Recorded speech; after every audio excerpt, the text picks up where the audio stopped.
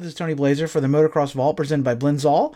If you're in the market for some high-quality racing oil for your 2-stroke or 4, make sure you go to blinzall.com and use our discount code VAULT20 to save 20% at checkout. Thank you for all the support.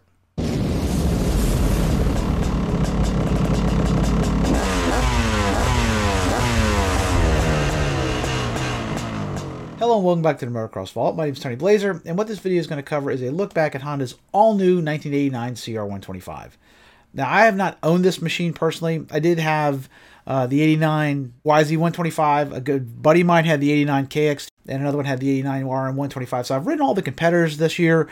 I did own a 1990 CR125, and I had an 87 as well, and I have ridden the 88. So I've ridden a lot of the bikes in this year. I was big into 125s, always have been, and I'm very familiar with this machine in general and a lot of its competitors, but this was a great era for Honda. My 87 was super fast. This 89 runs very similar. That means not a lot of low-end torque, but a really strong mid-range and top-end pull. They just pulled to the moon. They certainly didn't have the snap of the RMs or the YZ in this era, but if you were a pro rider, they were the best bike. You can see in the Nationals at this time, everybody's riding Hondas because the stock machine was faster than you could make like a modified RM. It just, in stock condition, this thing was that fast. In 89, though, this is a year where some of the stuff got better, some of it got worse. The 87 forks were basically the same going through 88 and 89 in terms of the 43mm cartridge forks. They were really, really great in 87 and 88, but in 89, Honda made some changes to the settings that didn't probably work as well. And then they at least did dodge the bullet of going to the inverted design, which the 500 and 250 got in 89. When they went to that Shawa inverted 45mm fork, they were much worse in performance. So although the 125 didn't have the best forks in this year, they were certainly better than what you would have got on the bigger bikes. The new layout this year has the low boy style bodywork, which had been debuted the year before on the CR250. That is much more narrow through the midsection, lowers the center of gravity. Really good looking machine. They're very comfortable. My 90, aside from the color change back to the orange, has got the exact same bodywork. And it was a great, great machine in terms of the comfort on the bike. I loved riding it. Super fun. You just had to gear it down or be really fast to make the motor work, though. It wasn't the best novice engine. Again, my buddy's 89 RM125 was way easier to ride, so much more snap, but it just kind of fell down right when the CR was getting going. So just a different style of power. You'll notice back in these days, unlike today where the bikes are all much more similar, there was a huge difference in what the manufacturers were going for in terms of the way their bikes ran, the way they felt, the suspension performance. There was a huge variation. So the bikes just had more personality, and the CR certainly was the pro-focused machine here in 1989. If you like this sort of thing, you want to check out some of the other videos I've done retrospectives on many other motocross and off-road machines, including a total rundown of the history of the CR250 from its inception in 73 until its demise. I just did one on the Suzuki Open Class bikes. And my last video was on the history of the 4Trax 250R. If you're into ATVs, I cover ATVs as well. If you'd like to support what I do, I have Motocross Vault merch available. I have all kinds of designs, including a couple of CR125 designs if you're looking for Honda. But I have merch that covers, Suzuki, Kawasaki, even KTM. A little bit of everything on my store. And if you'd like to support what I do, I'll put a link in the video here and a card as well. So here, without further ado, is a look back at Honda's awesome 1989 CR125. Today, parity is the name of the game in motocross. While there are certainly some bikes that are better at certain things than others, the days of truly terrible machines are largely in the past. That was certainly not the case in the early days of motocross, when there was often a massive gulf between the best and worst machines available. Nowhere was this discrepancy more stark than in the mid-80s, where riding anything else but a Honda amounted to an instant handicap. The red machines were the fastest, sharpest handling, and best suspended bikes on the track. In 1986 and 1987, they were head and shoulders better than the other machines in their classes, and swept the shootout rankings in a romp. In 1987, Big Red seemed all but invincible, but all of that came crashing to a stop in 1988. A polarizing new design in the 250 class and a mellowed-out power band for their 125 had the once invincible CRs looking very vulnerable in their new blood red livery. In 1987, the CR125R had been the rocket of the class and far and away the best bike available. Unfortunately, however, the little Honda was also the victim of a rash of high-profile motor failures that gave the always reliability-conscious manufacturer a bit of a black eye. For 1988, Honda tried to step up the reliability of their 8-liter powerhouse by reworking the cylinder, modifying the piston, and lowering the compression. While this did rectify most of its reliability issues, it also mellowed out the previously potent power band. The 88 CR was still considered by many the best overall 125 available, but the new mellower power band was less of a hit with fans. Its long and drawn-out power band lacked some of the hit of the 87 motor and was less fun to ride overall. For 1989, Honda looked to recapture some of that 87 magic with a majorly revised 125 package. First on the to-do list for 1989 was getting the punch back in the little 124.8cc mill. In order to accomplish this, Honda went back to the basic design they had used in 1987. The new cylinder mimicked the 87's porting and bumped the compression back up to its 87 levels. The new cylinder retained the 1988's automatic torque amplification chamber, or ATAC system, but altered its functionality by closing it 500 RPMs later and made it to an all-new lowboy exhaust system. Finally, an all-new ignition was bolted up to bring a little bit of hit back to the motor. In 1987 and 1988, the CR125 had suffered from leaks at the reed valve, which had caused the machine to run lean and cause seizures on some bikes. For 89, Honda spec'd an all-new reed valve that offered better sealing to prevent this from happening. They also moved to Nicosil for the cylinder lining for 1989. This had been introduced in 1986 on the CR250 and offered longer life and better heat transfer characteristics than an iron liner. The piston was also beefed up with deeper oil channels for better lubrication and cooling, and added a new plating for the wrist pin hole in an effort to reduce the failures that had plagued the CR125 the previous 2 years. Both the large and small end bearings at the connecting rod were increased in size, and the overall motor was slightly wider and larger for 1989. In the transmission, the first and second gears were lowered for quicker response, and all the cogs were slightly wider for better durability.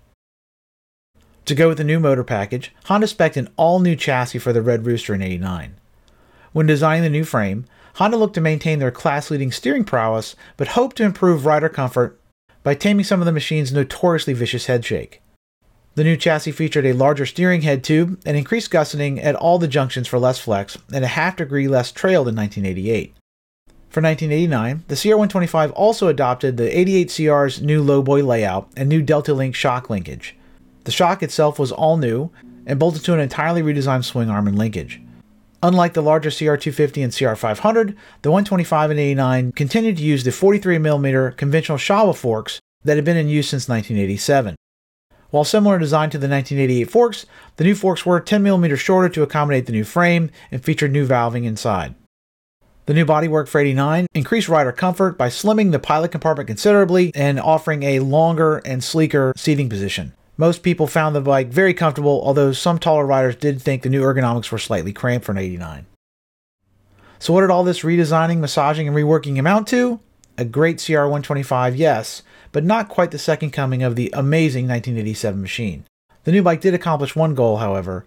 The beloved CR125's power was back in spades.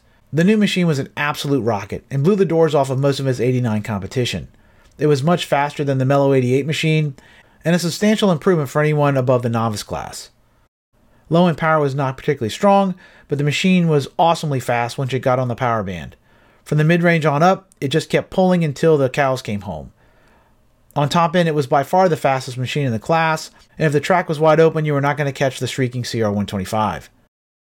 Power was soft down low before exploding into the mid-range and blasting to an ear-splitting top-end shriek. Once it was on the pipe, no other 125 could keep the red machine in sight. It pulled harder and longer than any other machine in the class, and it was able to do in one gear what would take 2 shifts on a green, yellow, or white machine. While the redesigned CR was unquestionably the fastest machine in the class, it was not without its drawbacks. Chief among these was the difficulty in keeping the red machine in the meat of its power band. For fast guys, this is not a problem, but mere mortals could find the power band somewhat difficult to use. The machine's low-end response was poor, and a simple twist of the wrist was not enough to get the high-strung Honda back on the pipe. For novices, the Honda could be quite frustrating, and the bike was prone to bogging between shifts if it was not sufficiently wrung out. A couple of teeth in the rear sprocket and a commitment to locking the right wrist were the best cures for this case of the bogs. While the CR was fast, its pipey nature made it a handful for slower riders. For them, the much more responsive RM or YZ was probably a better choice in 89. In the chassis department, the CR may have been all new, but it remained basically the same bike it had been since 1983. Sharp in the corners, light in the air, and terrifying at speed. The new lowboy layout offered a much flatter seating position, with the seat being 5mm higher through the middle and 8mm lower at the back. The bars were also moved 5mm forward for 89 in an effort to give taller riders a little more room. The new tank was narrower to improve rider comfort and sat lower on the frame to improve weight distribution. The radiators and exhaust were also moved down on the bike in order to centralize mass and improve handling for 1989. On the track, the new CR was an absolute scalpel in the turns. Front end traction and response were excellent, and the CR was by far the best machine on hard-packed slick turns. In the sand and in deep loam, both the new RM and much improved KX could give the CR a run for its money, but when traction was zero, the Honda was the best.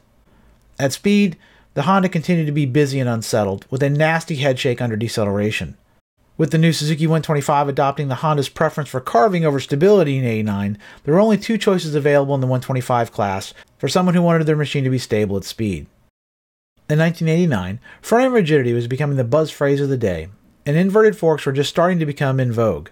While only Yamaha decided to spec their 125 with upside-down forks in 1989, both Kawasaki and Suzuki beefed up their front ends with larger 46mm conventional designs. These larger sliders were less prone to flex and more precise under heavy loads. With Yamaha moving to an inverted fork and Suzuki and Kawasaki upgrading their front ends, CR pilots were left with the unenviable position of having the flexiest forks in the class in 1989. While these undersized forks were certainly a small handicap, the real problem with their performance was their setup from the factory. As delivered, the CR Showa forks were too stiff initially and prone to deflecting on small bumps. Sharp impacts really unsettled the front end and prevented the bike from taking a set in rough turns. On big hits and jumps, the forks performed pretty well, but on the holes and chop common to a motocross circuit, they were harsh and unforgiving. Under heavy loads, the CR's forks felt less precise, and the increased flex compared to its competitors was noted by all the testers. 2 years earlier, these forks were unquestionably the best forks in motocross, but in the ultra-fast-moving world of 1980s motocross, they were quickly being left behind. Out back, Honda decided to go with an all-new suspension design for 1989. The engineers ditched the fade-prone piggyback shock of '88 in favor of an all-new milk bottle-style Showa shock and redesigned Pro-Link linkage. The new linkage had made its debut in 1988 on the redesigned CR125R and was designed to provide better control on large hits and supercross-style obstacles. In 1988, it had met with tepid approval by those not named Rick Johnson, and that trend had continued for 1989. The rear suspension was harsh on small impacts and much happier blitzing whoops than soaking up stutter bumps. If ridden aggressively, it did a decent job of taming the track, but chuck holes and chop were not in its vocabulary. Just as with the forks and motor, the shock worked better for faster guys than novices, and punished those who dared to back off the throttle. On the detailing front, the Honda continued to be the class of the field in 1989. Plastic quality, fit and feel were all top-notch, with excellent ergonomics and the best seat in the class. Bolt selection and quality continued to be the best in the 125 division, and the CR was the easiest bike to tear down and work on. Both the slick shifting transmission and excellent clutch were tops in the field and helped keep the Red Rocket roosting. In the braking department, the CR continued to offer the best levers, which were comfortable, forged, and then twice as strong as the competition, the best feel, most power, and least maintenance hassles. Overall, the CR proved to be the most durable 125 of 1989. The reliability enhancements seemed to make a real difference, and the bike was largely bulletproof. Piston and motor life were excellent, and the machine suffered very few of the issues that had been a problem the previous 2 years. While the bike was pretty bulletproof overall, there were a few small quibbles, however. Clutch abusers found that the basket could notch out over time, and some riders suffered problems with wheel bearing freeze-ups if they were neglected. Also, Honda did recall a batch of cylinders mid-year over Nikasil issues, but for the most part, the CR was very trouble-free. In 1989, Honda unleashed the ultimate 125 Pro race bike. It was blazing fast, turned amazingly, and set up for attacking the track. If you backed off the throttle, it was going to punish you, but if you had the skill and cojones to keep it pinned, there was no better machine for collecting trophies in 1989. So there you have it. That's a look back at Honda's '89 CR125, a machine that was excellent if you were fast enough to make it work. I think if you were less skilled, the suspension, the motor was probably a little more frustrating for you. Again, I always put a couple of teeth on the rear sprocket just to help it get out of turns a little easier. And I do remember when I'd ride one of my buddy's bikes like that RM125, it was like, holy crap, it was so much easier to get it out of turns. But the CR kind of required you to carry momentum. It was a good machine to teach you the basics of carrying momentum on a 125. It was like the most 125 of 125 machines. There's just not a lot of grunt there. You had to use revs. But once it was on the pipe, that thing was a rocket. They were fast motorcycles. And I really loved mine. I was very, very competitive on it. I enjoyed the motorcycle overall. It just took a little different style of riding. If you're coming down from a 250 or something, it was probably a little more difficult to get accustomed to the complete lack of low end. But if you were fast enough to keep it on the pipe, it was an awesome motorcycle. If you like this sort of thing, check out some of the other videos I've done. If you could share on social media, let your friends and neighbors know about the channel, I would very much appreciate it. If you have any ideas for future videos, please feel free to leave a comment in the section below. I do read them all, and I take that under advisement when I'm looking at the next video to do. So until we meet again, this is Tony Blaze for the Motocross Vault. Keep the rubber side down. Peace.